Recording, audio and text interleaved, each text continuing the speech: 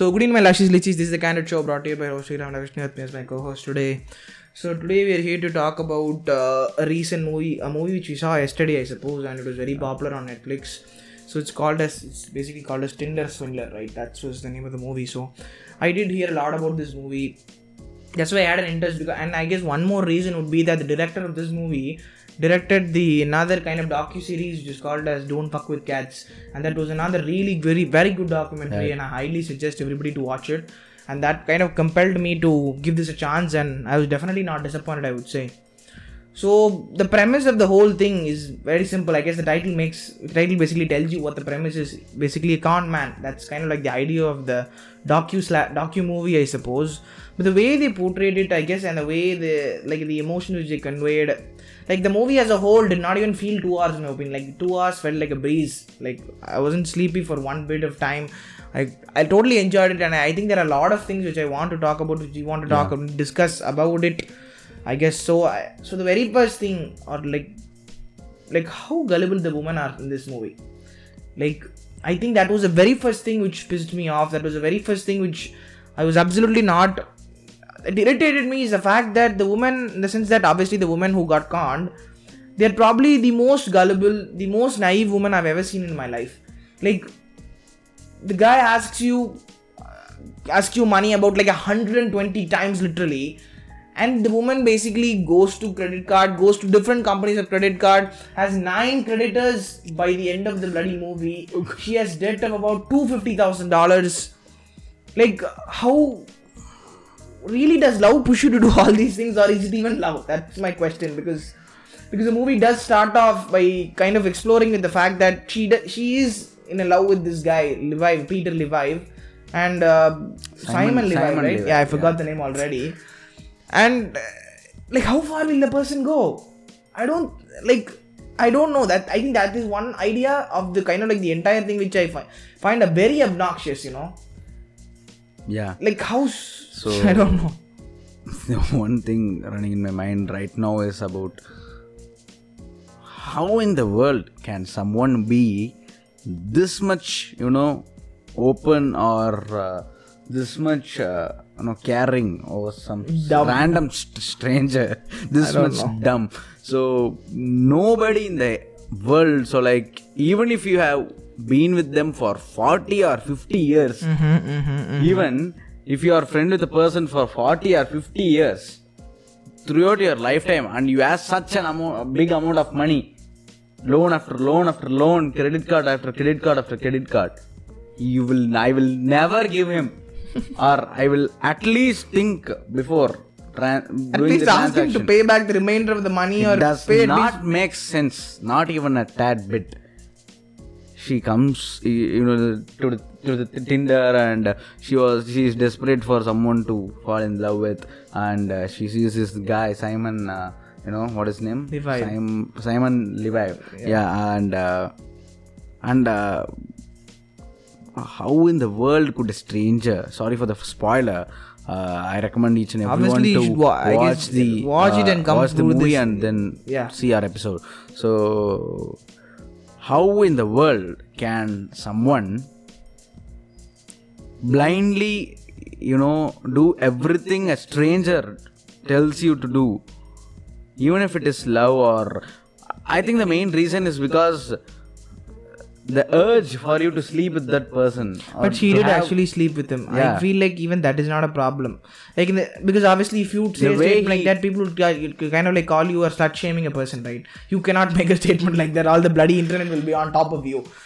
I feel like that's not the reason, or in the sense that she didn't want to sleep with him, but I still don't understand. No, she was completely dumb and or so in love. I cannot digest that fact where she instantly gets a match and talks with this person, and he says that I'm going to the restaurant, are you willing to join? And she says yes, okay, that part and all I would accept, but going with him in a private jet and giving the passport details within very short period of time, so this is impossible. And the one thing that we were keep on having in our mind is the mystery is that whether this is real or is it something like made up documentary? I did see, I guess I did spend a fair bit of time, and apparently it is real.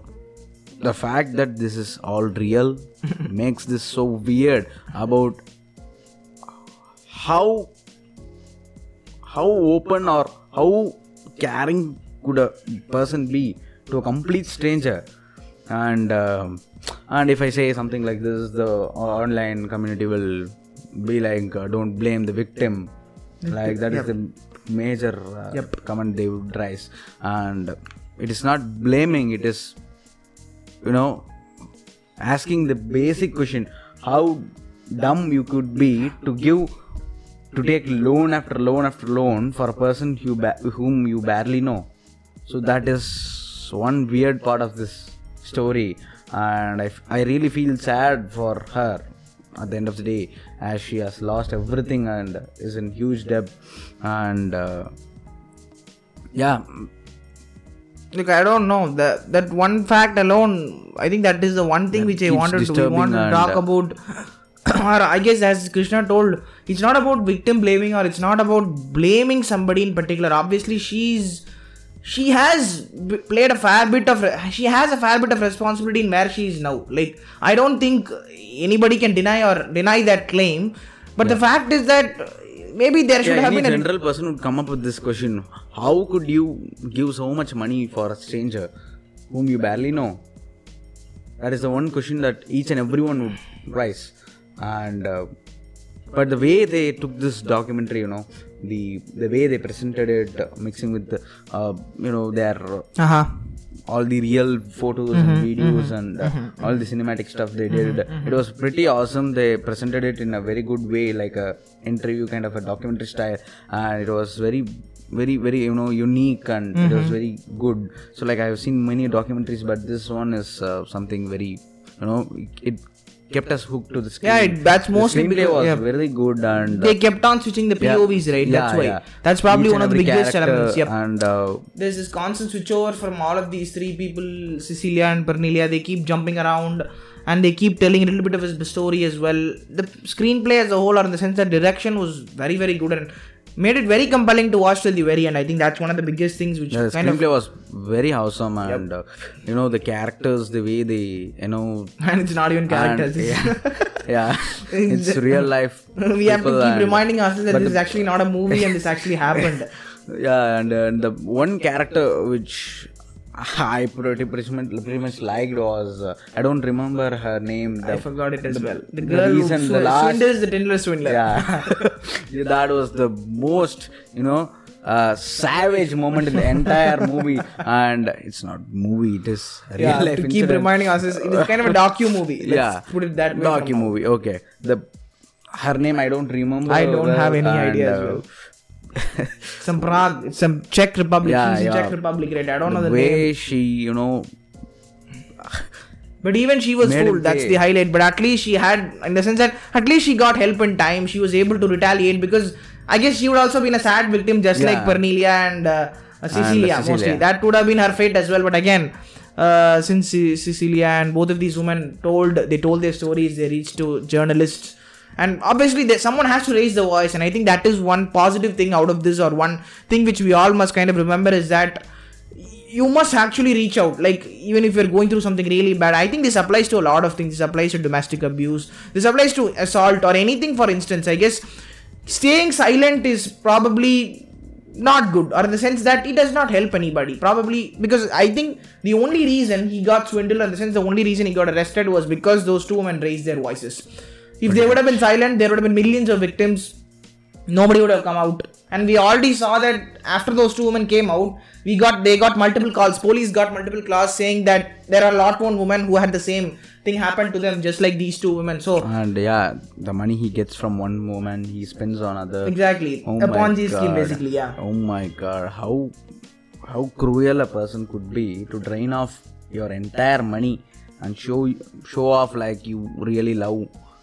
He really loves. He did emotionally blackmail them. I think that was the biggest gamble. Biggest strategy in his playbook was that to emotionally blackmail a person. And obviously, when someone says such things, you do take it to heart. And I can't entirely blame them. How dumb you would be to believe a photoshopped image and believe that he is the son of a billionaire diamond businessman. So that these factors, there are a lot of loopholes, a lot of questions, but we have to digest this fact this is real. Exactly. I keep thinking it is sort of a movie, and I kind of want to see loopholes. I want to find out faults, but sadly it did happen in real life. So I think that is pretty much sad. Yeah, that is it is indeed, and the major, the ending was truly nice. The biggest part of this docu-movie I want to discuss is about the ending. I could not believe, or I couldn't go to sleep. I was constantly googling, how the hell is it possible? Is justice dead? This was the only question in my entire mind. The fact that this person, Simon, escaped by just 15 months of being in jail, and he has started some business. What did they say? Business plan. Basically, he's going to sell his business. His strategy of business. Strategies. Wherein he's not had a single business entire life, and his entire business was a con as a whole. That's the completely lost faith in justice and all these police and other stuff. So how could the law can't punish him hard for what he has done to several women? So Pernilla and Cecile are very few women we know that he has cheated, and we don't know many other women's stories or how they got cheated. So how could a person be a free man after he has done all this? That is the one fact that irritates me after watching this movie. Even though it is pretty good and it is a very good docu-movie, I couldn't digest the fact that in real life he is a free man now. He's still making money. Still making money. He still travels with girls. He still lives that luxury life. I don't know. The fact is that it irritates you more. I don't know who to blame in this. The people. I guess the people are to blame. It did become such a big sensation when the article came, when that article came out. But you would assume that people would be aware of this guy. They would probably treat him like crap, and he would probably die off in some corner of the lake, just perish. And these guys back and again. Who knows that how much money he's having right now?